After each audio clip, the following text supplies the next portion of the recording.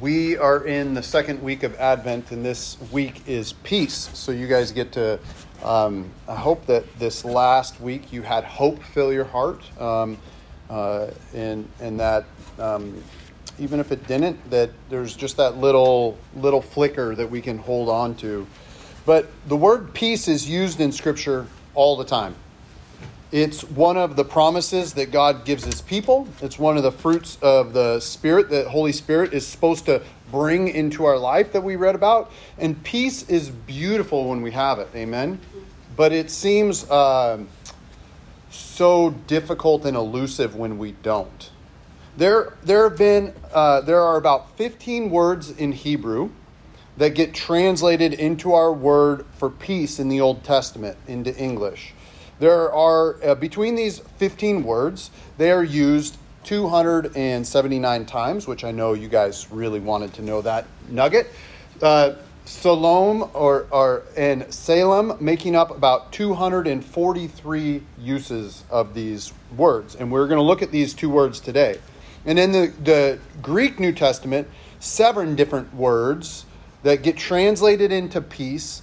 And they're used 95 times in the New Testament, the word for peace. But there's 7 different words. The word Irene or something like that, I can't pronounce Greek, but is used 87 of those times. And we're going to look at this word today. And I know that I find that in knowing a word, it helps us form an idea. And the idea can allow us to dive deeper into the meaning that the Holy Spirit wants to work into our lives. Because when we read the word peace, it's not just an idea, it's a gift that God wants to give us.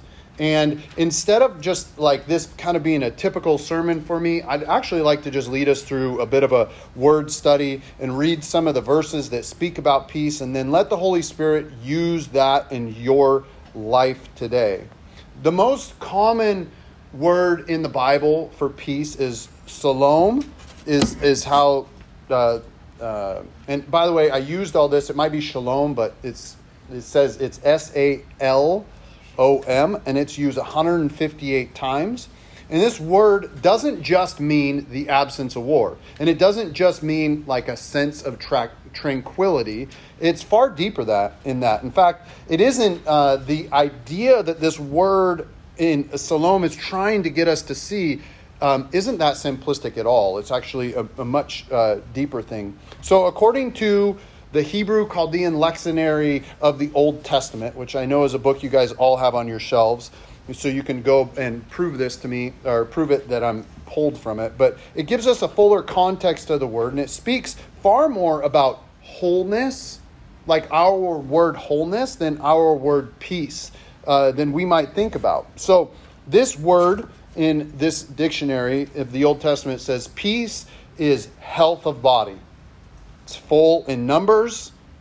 It's secure and tranquil. It means friendship, soundness, and safety. It means to ask, are you well? If you are to ask, are you well? It's, are you well in wholeness? Are you at peace? This would include every single area of your life, such as mental, physical, social, spiritual, financial, emotionally, relationally, all of it. That's what this word is asking about. Are you at peace in all these areas? When you are, then you are peace in the fullness of the word. It would even go a bit further than that, and it's concerned with the well-being, not just of you, but of your whole family as well. Are they at peace? So are the people in your life at peace? And it would even go even deeper. It goes, is your land at peace?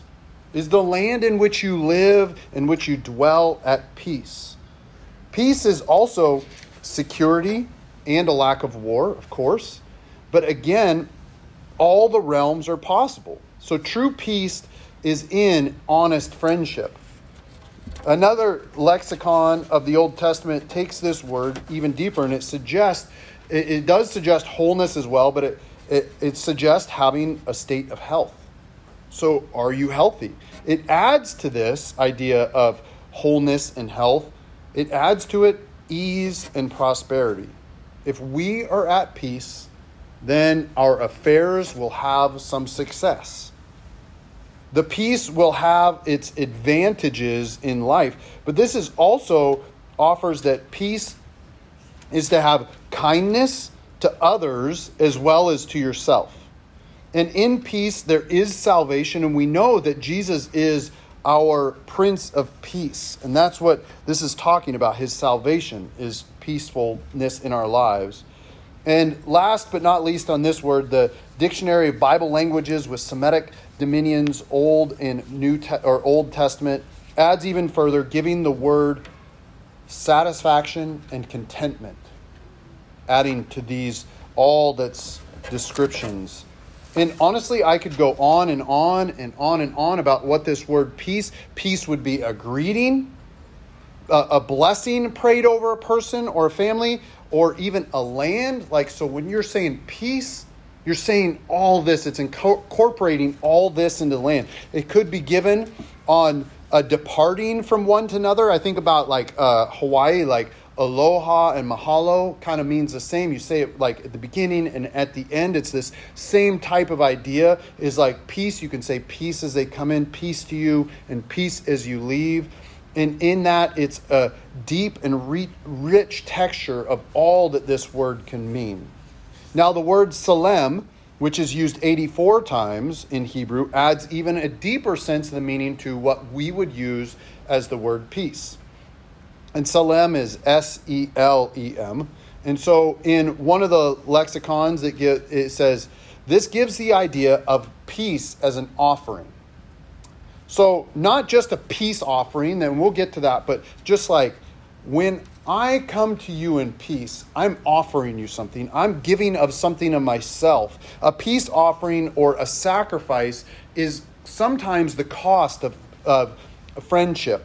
The cost of fellowship with one another is peace. Like, I'm going to offer up this peace to you, regardless of any of this, as an offering. So this word peace means that. It means it has a bit of a dying to self idea. Of course, when we view Jesus coming to earth in light of this peace, and certainly in light of the cross, then the cross is our peace. It was his sacrifice for us. It was his cost of our unified relationship. And this offering is like a paying of a vow. And even in that, it's interesting because when in scriptures in it, it's often marked with a meal. It's often marked with a meal. Think about Abraham when he was brought, the angels were there, they were brought to him, and he offered this up, and they made a vow to one another. They said peace to one another, and then they had a meal together. And we have a meal in communion as well that signifies this peace in our life. It's also suggested that this word peace is not always an easy decision to make. It's not like, oh, I'm just going to offer you my peace. No, it comes with some sacrifice to yourself, and sacrifice in your desires, and sacrifice in what you have, your will and your way. And again, another lectionary offers this, and it's a helpful word too. It suggests a Eucharistic sense of peace. Like it's a remuneration. It's a paid for a work of service. And there's a reward. Thanksgiving with someone giving and someone receiving. For us, Jesus is our peace. It was his payment and it brings us peace. That's our reward. So the payment and reward side of it. It also suggests that a penalty is annulled by the paid for peace, which is very fascinating to me. So maybe for us, it's our sin and or our idolatry. It's paid for by Jesus. And in exchange for that, for that payment, he gives us peace. One more idea about this Salem is it lets us know that because of peace, the matter is settled. It's done. It's over. Like Jesus said on the cross, it is finished. As in communion, it's done. The deal is done. So when we say peace, and when it says peace in Scripture, it's talking about all of it. And it's deeper than just the way that we think of peace. Okay, one more word, this time Greek, and eirene, or something like that. So it's Eirene. And I want to look at this word quickly because it adds to our meaning of the word peace in the scripture. The word, again, has far more than we could ever imagine. And by the way, this word is used 87 times out of the 95 times used in the New Testament in Greek. So the Greek lexicon says this. It says, let us take a good look. This is what I wrote, not what it wrote. But let us take a good look. But even at that, it's not a complete look at this word. This word actually had like pages and pages and pages of what it meant. So I'm trying to synthesize it for us and let the Holy Spirit speak to you about what means more than others. But it talks about peace as harmony and agreement. This is kind of way we more think about peace, isn't it? Like harmony and agreement. But it goes not only just in our own mind and in our own soul and in our own body, but it's between governments, between the governments that lead every single faction, or it comes between leaders as well as individuals, and even to the depths of oneself. It talks about good order between everyone. These are the elements of the kingdom that Jesus is bringing into this world, and which we pray for when we pray for God's kingdom to come. We're praying for this type of peace, a wholeness that brings it not only to ourselves, but to the nations, to the kings, to the leaders, to even the corporations, I would argue, at this point. Another lectionary says this word in the New Testament includes all the words that are used for the Old Testament. So everything that we've already built on in the Old Testament, so prosperity, that it's going well, that there's health, that everything is set right, and there's rest, and there's order, and even quietness, right? So, right, we just want some peace and quiet, like that idea is there. But this word is rich, and I pray that we may never read or speak about peace in the same way. And when we read the word peace, we can do like a deep dive into our own soul. Okay, Lord, what are you talking about here? And unless you've already had all these thoughts about peace, I would challenge you to read it in a different way. So as we go from here, I'm going to read 15 verses on peace. And I'm going to use 5 uses of each word that we looked at. So Shalom or shalom. So in Leviticus 26:6 it says, I will give peace in the land, and you shall lie down, and none shall make you afraid. And I will remove harmful beast from the land, and the sword shall not go through your land. In Judges 6:22 through 24. Lord God, for now I have seen the angel of the Lord face to face. But the Lord said to him, peace be to you. Do not fear. You shall not die. Then Gideon built an altar to the Lord and called it, The Lord is Peace. And to this day it stands at Ophrah, which belongs to the Abarites. Psalm 29:11 says, May the Lord give strength to his people. May the Lord bless his people with peace. Isaiah 9:6 through 7. For unto us a child is born, a son is given, and the government shall be on his shoulder, and his name shall be called Wonderful Counselor, Mighty God, Everlasting Father, Prince of Peace. Of the increase of his government and of peace there will be no end on the throne of David and over his kingdom, to establish it and uphold it with justice and his righteousness from this time forth and forevermore. The zeal of the Lord of hosts will do this. And Haggai 2:8-9 says, The silver is mine, the gold is mine, declares the Lord of hosts. The later glory of this house shall be greater. And the former says, The Lord of hosts, and in this place I will give peace, declares the Lord of hosts. 5 verses of Selem, that's the Selem. Exodus 29:28. It shall be for Aaron and his sons as a perpetual dew, from the people of Israel for its contribution. It shall be a contribution from the people of Israel, from their peace offerings, their contribution to the Lord. In Joshua 22, 26 and 27, it says, Therefore we say, let us now build an altar, not for burnt offering, nor for sacrifice, but to be a witness between us and you, and between our generation after us, that we do perform the service of the Lord in his presence with burnt offerings and sacrifice and peace offerings, so your children will not say to our children in time to come, you have no portion in the Lord. 2 Samuel 2, or 2 Samuel 6, 17 through 19. And they brought the ark of the Lord and set it in its place, inside the tent that David had pitched for it. And David offered burnt offerings and peace offerings before the Lord.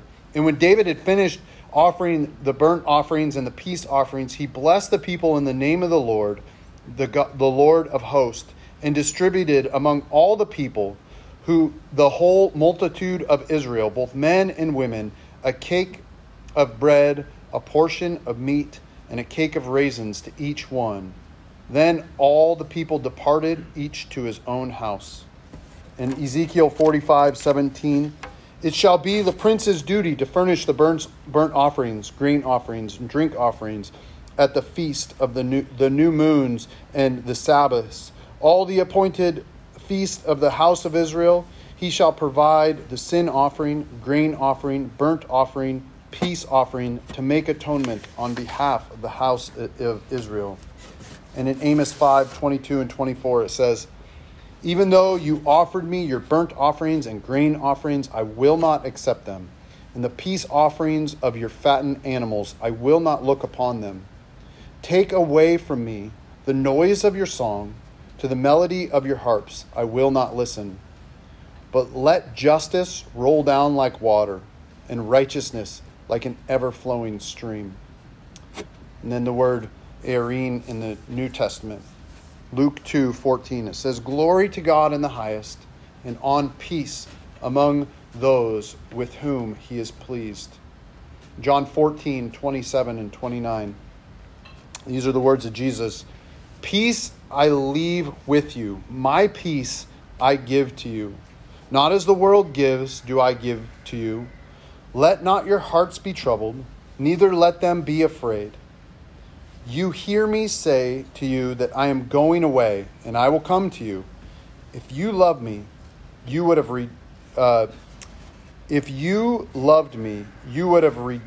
rejoiced, because I am going to the Father, for the Father is greater than I.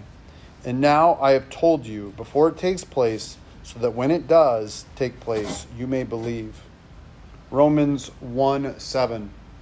To all those in Rome who are loved by God and called to be saints, grace to you and peace from God our Father, the Lord Jesus Christ. Philippians 4 through 9. Rejoice in the Lord always. Again I say rejoice. Let your reasonableness be known to everyone. The Lord is at hand. Do not be anxious about anything, but in everything by prayer and supplication, with thanksgiving, let your request be known to God.